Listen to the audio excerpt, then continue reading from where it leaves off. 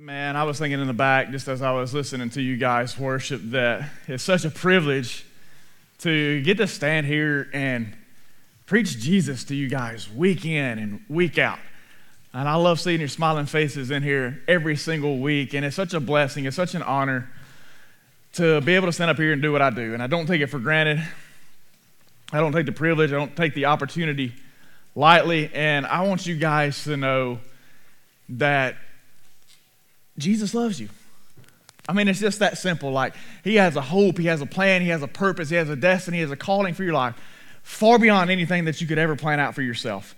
And if you don't know the hope that is in Jesus tonight, if you don't know that son of suffering who gave his life on the cross, who took the nails and the crown of thorns and the spear in his side for you, don't leave here tonight without knowing the hope and the grace and the mercy and the forgiveness that's found in Jesus. For you saints in the room, is Jesus worth it? Yeah, that's convincing. Is Jesus worth it? Yeah. Is he not? Like, I mean, we get to do this week in and week out. Like, I know things get hard. I know we're at the end of the semester. I know everybody coming here just dragging a little bit. Oh, if I can just get to the finish line. I get it, 100%. But man, we get to worship Jesus. We get to open the Word together. We get to hear from Him tonight. I'm dragging too, but I'm trying to, sometimes you just gotta give yourself a mental hype up a little bit. So I hope you guys are ready to receive the Word tonight. The series is Children of the Day, and this week's episode is going to take us to Luke chapter 8. So if you got your copy of God's Word and you want to make your way there, that's where we're going to land at here in a few moments. 1 Thessalonians 5:5 has shown us that those of us who are in Christ are all children of light, children of the day. And it's a pretty big deal for us to be light bearers in the midst of such darkness. That song that many of us learned as kids and grew up singing, This Little Light of Mine, I'm gonna let it shine. It really carries a significant message. And hopefully we've been learning and understanding that significance more and more over the past couple of weeks together, and the learning continues tonight. Luke chapter 8, verse 16, God's Word says this: no one, after lighting a lamp, covers it with a jar or puts it under a bed, but puts it on a stand so that those who enter may see the light. For nothing is hidden that will not be made manifest, nor is anything secret that will not be known and come to the light. Turn to somebody beside you and give them our title for tonight. Tell them location, location, location. Location matters. When me and Ashley were engaged, leading up to the marriage, you do all the wedding shower stuff and you go through the formality of it all. And for us guys, it's kind of just like, yeah, let's get it out of the way. We'll do the formality of it. We'll handle the obligation of it because we have to be there. We get that, and it's all nice and great and fun and fluff and all that. But me and Ashley, we're engaged. We're getting ready to be married, and we're doing all the shower stuff. And it's really kind of cool because people really are a blessing during that time in your life. And see, when you get married and you step out into your own life, what you don't realize is how much you just don't have. All that stuff that's at your parents' house, that was your parents' stuff. You don't get to take all that stuff with you. And so you don't realize just how much you don't have until you move out and realize you don't have it.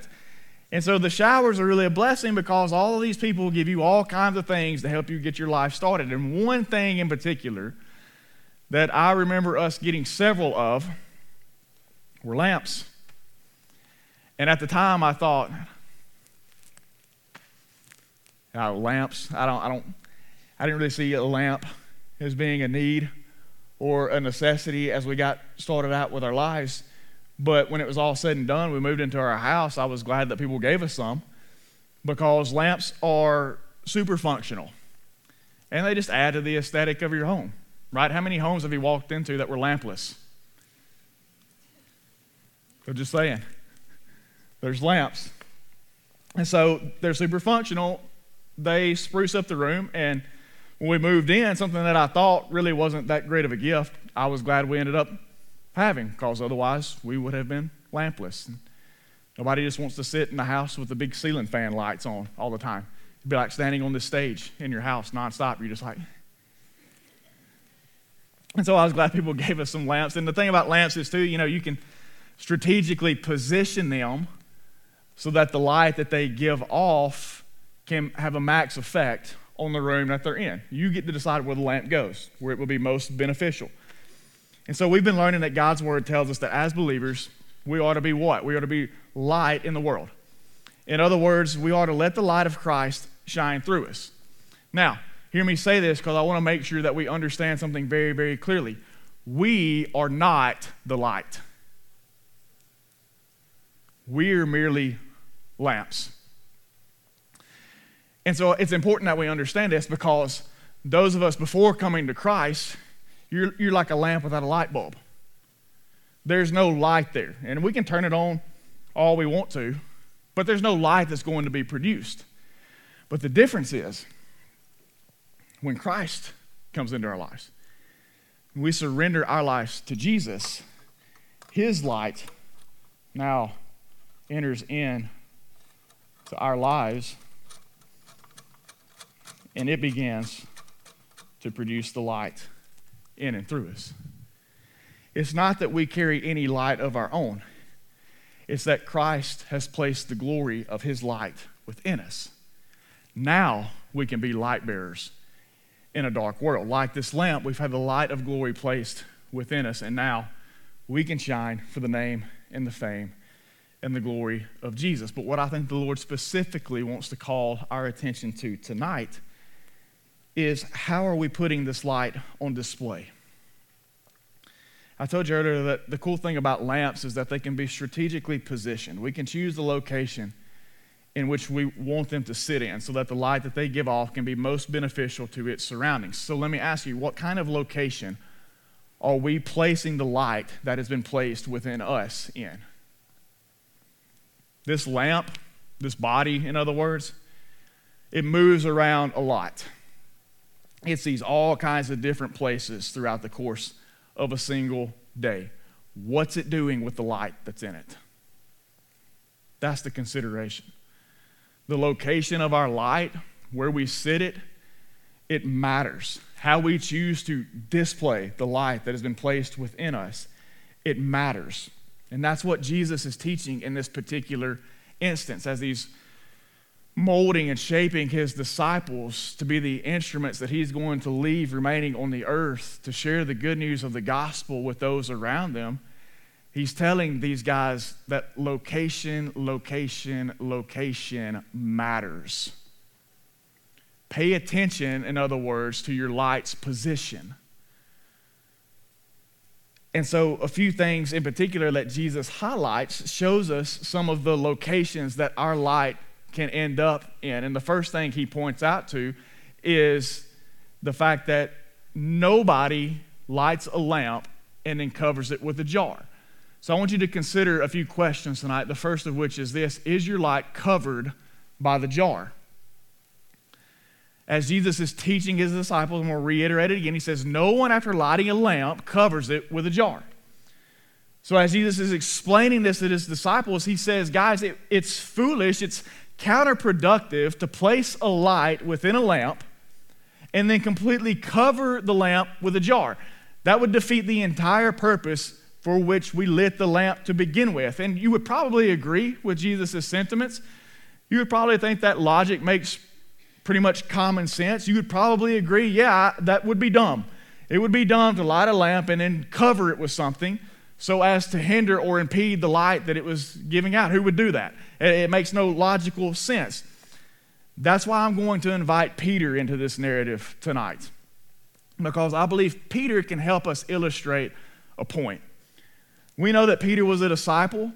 We know that Peter believed in Jesus. We know that he left everything to faithfully follow him while he was on the earth. I mean, this is the guy that even made the confession that Jesus was the very Son of God. In Matthew chapter 16, Peter says, when Jesus asked a question, when Jesus came into the district of Caesarea Philippi, he asked the disciples, who do people say the Son of Man is? And they said, some say John the Baptist, others say Elijah, and others Jeremiah or one of the prophets. And he said to them, but who do you say that I am? And Simon Peter replied, you are the Christ, the Son of the living God. So Peter, I think it'd be safe to say, without a doubt, he had the light of Jesus placed within his life and shining within him. But Peter was guilty of covering that light in one instance. And to see this, we got to go over to Luke chapter 22, and I'm going to start reading in verse 54. You don't have to turn there if you don't want. It'll be on the screens. It says that they seized him. So Jesus is being arrested at this point. He's going to be led off to his crucifixion.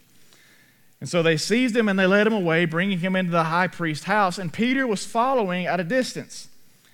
And when they had kindled a fire in the middle of the courtyard and sat down together, Peter sat down among them. Then a servant girl, seeing him as he sat in the light and looking closely at him, said, "This man was also with him." But he denied it, saying, "Woman, I don't know him." And a little later, someone else saw him and said, "You also are one of them." Peter said, "Man, I am not." And after an interval of about an hour, still another insisted, saying, "Certainly this man also was with him, for he too is a Galilean." But Peter said, "Man, I do not know what you are talking about." So at this particular point, Jesus has been arrested. They're leading him away to face trial and ultimately death. And Peter's just kind of hanging back, following the mob as they're leading Jesus away. He's not getting too close, but he's not letting them get too far ahead either, because he's curious to see what's going to become of Jesus. So he's kind of just tagging along, inconspicuous, in disguise, not causing too much attention to himself. And they light a fire. And Peter sits down close enough to the fire, apparently. It might have been chilly that night, but the light exposes him. It seems like we've been taught that before. Light exposes. The light exposes Peter, and one of the girls that are sitting there says, after she stared at him for a long time, she's like, "I know this cat from somewhere. He looks familiar." And then finally she just comes out and says it. She's like, "I know. You're one of those guys. You're one of those disciples that used to follow Jesus." And he says, "Woman?" Word of advice to you future husbands in the room. The response is never "woman." It's "ma'am." He says, "Woman, I don't know who this guy is." Just putting that out there. So they go a little bit further, and another guy recognizes Peter. He's drawn to the attention. Now, this girl's pointed him out. He starts taking in. He's like, no, you're one of him. You're one of the dudes that was with Jesus. And he's like, "Man, dude, bro, I don't know this guy. So let's leave it alone." And then the Bible says like an hour or so later, yet somebody else says, "No, you were definitely one of the guys that were with them." And one of the gospel writers even describes it as this, that Peter began to invoke curses, saying, "I don't know who he is." So 3 times, Peter is pointed out that he's one of Jesus' followers. And 3 times, he adamantly denies that that's the case. In the midst of what was taking place there, Peter says to the light that's within him, "I got to cover this up. People are starting to get skeptical. People are seeing something shine within me, so I got to cover this thing up a little bit. I got to find a way to get myself out of here." In essence, he's trying to completely cover the light of Jesus in his life. Instead of testifying to Jesus, he's denying all association with Jesus. Out of his fear over what these people would think or do, Peter tries to extinguish the light. Hey, listen, the jar has a twofold danger to the flame. Not only does it cover the light, but it also chokes the light. If you were to take a flame and place a jar over the top of it, you would in essence begin to shut off the oxygen supply. And if fire doesn't have oxygen, just like us, suffocates. So not only was Peter covering the light, he's in danger of extinguishing the flame if he leaves it covered for too long. So my question is, As crazy as it sounds for Peter to have done all these things, as crazy as it sounds for Peter to have acted this way amongst these people, as crazy as it sounds for Peter to have not stepped up in a moment where he had an opportunity to be bold and courageous and to take a stand for the name of Jesus, are we not guilty of doing the same thing at times? How many times have we found ourselves in a situation that provided an opportunity for us to testify to Jesus, but instead, out of fear or inadequacy or embarrassment or shame or out of just plain disobedience, we cover the light?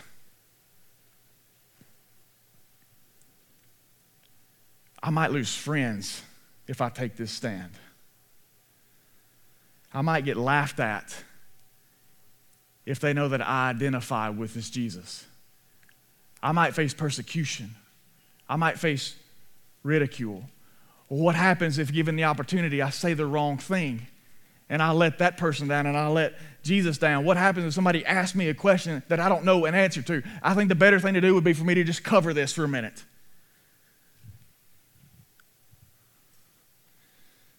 Listen to me. A lamp that's filled with light but is placed in a covered location, it has no impact whatsoever on the darkness around it. What good does it do to take the light that Christ has placed within us and then try to cover it up in complete darkness, rendering it essentially non-impactful to the people that Christ has placed us around? Are you taking the light of Christ within you, covering it with the jar? There's a second possibility that Jesus points out in the text. He says, no one is going to sensibly take the light and cover it with a jar. He says, but also, nobody's going to take it and put it under the bed either. So the second question is your light being smothered by the bed? No one, after lighting a lamp, puts it under a bed. So Jesus goes on to add that it would be doubly foolish to light that lamp and place it under the bed. Either when you do this, when you place the lamp underneath the bed, you don't completely cover the light, but you do greatly suppress the brightness and the impact of it. So let's bring back Peter once again. And I just want to reiterate the fact that Peter had the light. Peter loved Jesus. So listen, just because at the end of all this, you may say, well, that's been me. I've been covering my light up. Or that's been me. I've been trying to hide the light underneath the bed. That does not mean you are any less a follower of Jesus. It just means maybe we need to come to the realization that we're not letting our light shine like we should. So we're picking on Peter a little bit tonight. Bring him back into the narrative once again, because there's a separate instance that takes place where we find Peter not essentially trying to cover the light in its entirety, but I think he's more here trying to put it under the bed. He's okay with it shining, with some light getting out, but he doesn't want it shining completely in its brightness and its intensity. And we find this situation happen in Galatians chapter 2. And so what's taking place here in context is Peter's acting one way around the Gentiles. So Gentiles are just non-Jewish people. So if you're here tonight and you're not a Jew, guess what? You're a Gentile. Now the gospel came first to the Jewish people, God's chosen people. And from there went to the Gentiles.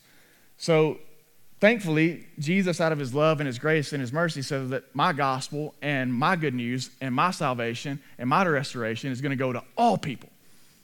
And so the gospel goes out to the Gentiles, and God's using Peter and the disciples as the main vessels in which to initiate that. And so Peter's hanging out with some Gentiles, and he's acting one way around the Gentiles. And then a group of Jewish people walk in, and he begins to act a little bit different. Peter gets a little bit two-faced. So look at what happens in Galatians chapter 2. Paul's going to call him out on it. It says, when Cephas, who's Peter, came to Antioch, I opposed him to his face because he stood condemned. For before certain men came from James, he was eating with the Gentiles. But when they came, he drew back and separated himself, fearing the circumcision or the Jewish party. And the rest of the Jews acted hypocritically along with him, so that even Barnabas was led astray by their hypocrisy. Sometimes our goal isn't necessarily to cover our light as much as it is to suppress it. Peter was apparently fine hanging out with the Gentiles when it was just them around. Peter was fine with telling them all about and teaching them all about the freedom in Christ and the good news of Christ, hanging out in fellowship, having a good time with these people. But when influential Jewish people showed up, he acted as if he didn't know these Gentiles. These people would walk in the room, and if Peter's been hanging out over here having a good time, the moment that this section walked into the room, Peter would jump up and be like, I don't know who them people over there are. No idea. Like, Peter, whoa, you just hanging out with them people? Nope. Wasn't me. Definitely wasn't me. And Peter, at this point, has already had some experience in denying his association with people and being called out. No, wasn't me. Don't know who that guy was. Some guy that looked like me, I guess, but it definitely wasn't me. I wouldn't hang out with those kind of people. And so Paul calls him out on it. He says that he was separating himself from these people. In other words, Peter was taking his light, and instead of letting it sit on the stand for all to see, he's placing it under the bed. Now you're going to have to work with me a little bit, all right? I know we don't have a bed. So don't come to me after about, Trey, that was a good illustration, man, but yeah, that wasn't a bed, you know. I know. We're going to work with it. There. Now it's a bed. Peter's putting his light underneath the bed. It's not completely gone. Anytime you put a light underneath the bed, what are you going to say? You're going to have like an underglow. There's going to be light that gets out. It's not completely covered. But how significantly dampened is the impact? It loses its point. It loses its intensity. Peter was allowing the crowd he was around to control the light he carried. It's not that his light wasn't shining. It's just that its location would change based on the crowd that he was around. Once again, let's self-assess a little bit. Are we guilty of this ourselves? If we were dead level honest, I think sometimes we allow the crowds we're in to control the light we carry. We have no problem letting it shine when we're in church. We have no problem letting it shine when we go to events or a conference or something like that. Like, ain't no big deal when I'm surrounded by people that all love Jesus. I have no problem letting my light shine when I come into this place. It's hands in the air, worshiping, praying. It's knees on the altar. It's me with my Bible open. It's me sharing a word of testimony to a brother or sister in Christ. I have no problem letting my light shine when it's a comfortable environment, when I'm around people that love Christ just like I do. But then do we, like Peter, separate ourselves from Jesus when we go to work? What happens to our light when I'm there? What happens to my light when I'm at home? Or in my dorm room, my apartment with my roommates on campus, in the locker room, in the car full of friends, when we get in those kind of places, when we're around a crowd of people who don't love Jesus the way in which we do we, like Peter, begin to separate ourselves from him? When the crowd changes, do we suppress our light? It may be shining. You might not be doing the things that the people around you are doing. You might not be participating in the activities. You might not be singing the same songs. But at the same time, you're not letting your light shine out front like it should be. We suppress it just because the crowd changed. It might be shining, but it's not nearly as bright. And it's only having a minimal impact on the darkness around it.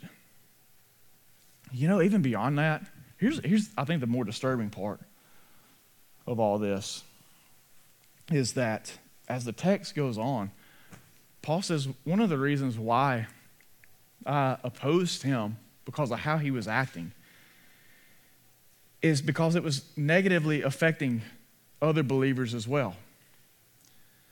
So here's the danger of this, is that when we suppress our light, you now become a danger to other people's light around you.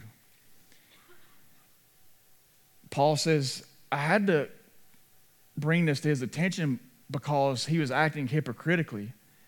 And so were the other Jews that were with him. As a matter of fact, he says, even Barnabas was being drugged down by Peter's action. And so when Barnabas and the rest of these other people that were associating with the Gentiles that were doing what God had called them to do, when they saw Peter draw back, when they saw him shrink back, instead of being bold, instead of being courageous, instead of letting his light shine, instead of not being two-faced, instead of not going with the crowd, instead of not suppressing his light, when one crowd walked in and when the other crowd walked out, it began to negatively impact the other believers that were around him. Listen, your actions affect actions.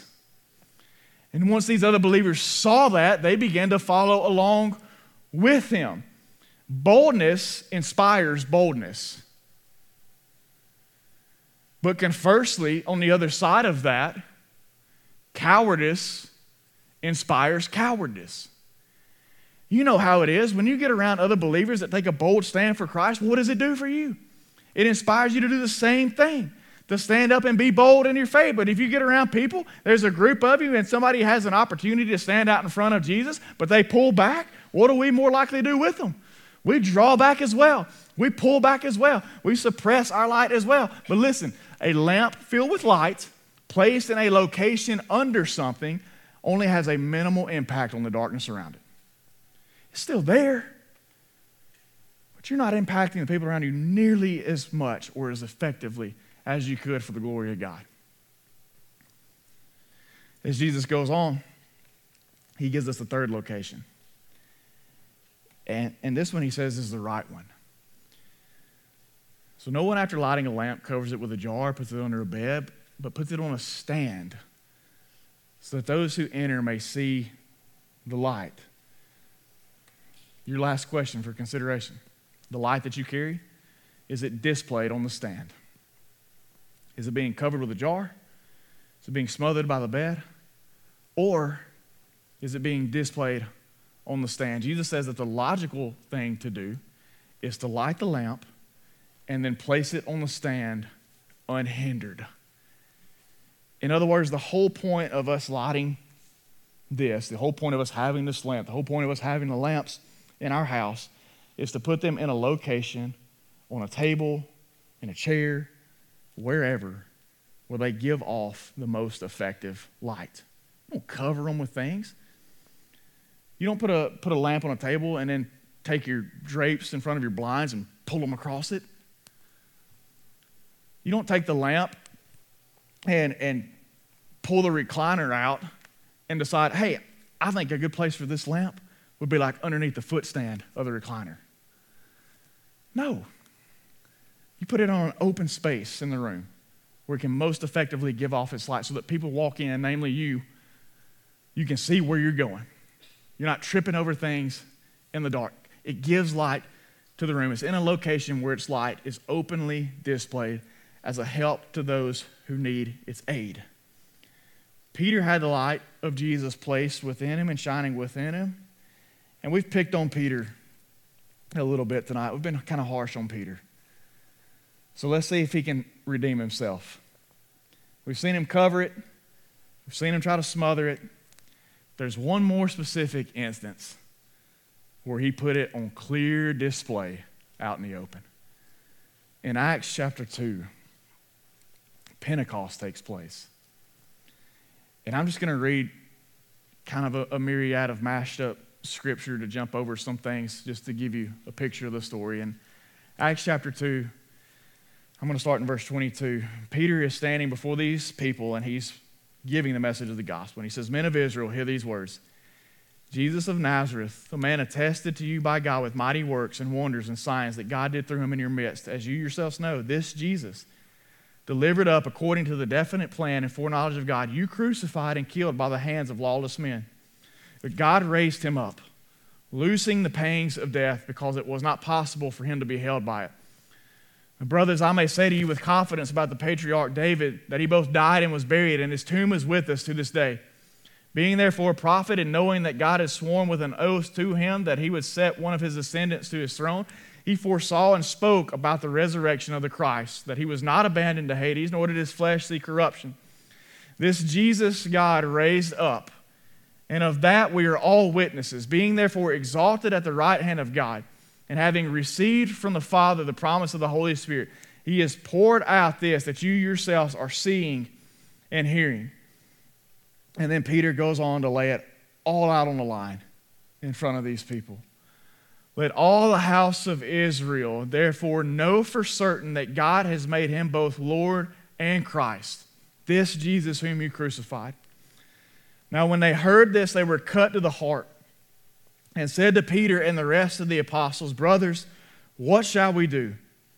And Peter said to them, Repent and be baptized, every one of you, in the name of Jesus Christ for the forgiveness of your sins, and you will receive the gift of the Holy Spirit. For the promise is for you and for your children and for all who are far off, everyone whom the Lord our God calls to Himself. And with many other words he bore witness and continued to exhort them, saying, Save yourselves from this crooked generation. So those who received His word were baptized, and there were added that day about 3,000 souls.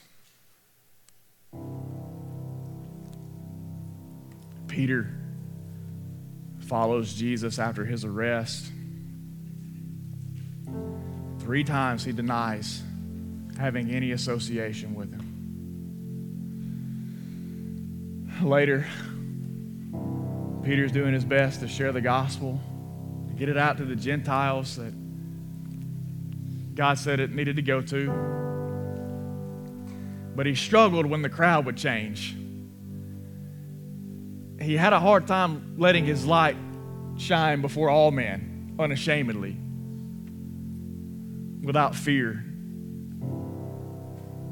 doubt, and uncertainty. But at Pentecost, Peter boldly stood before a crowd that contained the same religious leaders that put Jesus to death. And he looked those men in the face and told them, This Jesus that you crucified is indeed the Son of God.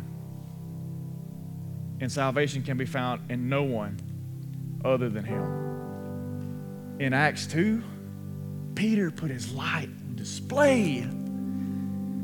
He unashamedly and boldly set it out in front of everybody and said, I don't care if you do to me what you just did to Jesus. This is the message of hope that you need to know. This is the truth of the gospel. And whether you want to believe it or not, does not change the fact that it is the truth. Does not change the fact that it is the only way that our souls can be redeemed and restored and renewed. Peter said, I've set my light out on display. And you know what the result of that was? The result was the salvation of 3,000 souls just on that day. We don't know how many more came to Christ after that as a result of that moment. One opportunity, Peter said, I want to set my light where it needs to be in front of everybody to see. And God so profoundly used it that thousands came to salvation in Him. A lamp that's filled with light, placed out in the open where it should be, has a profound impact on the darkness around it. It can't help but. So where's your light? Is it covered? Is it smothered? Or is it displayed?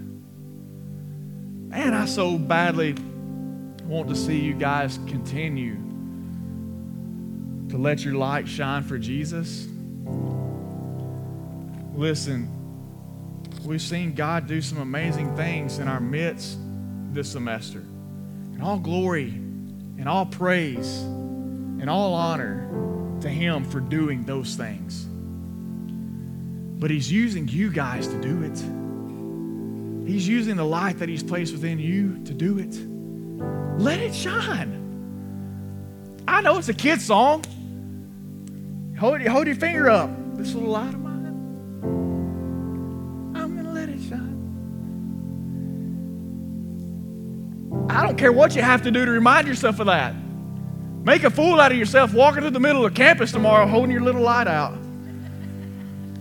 And somebody walks over to you like, what are you doing? Oh, this is my light.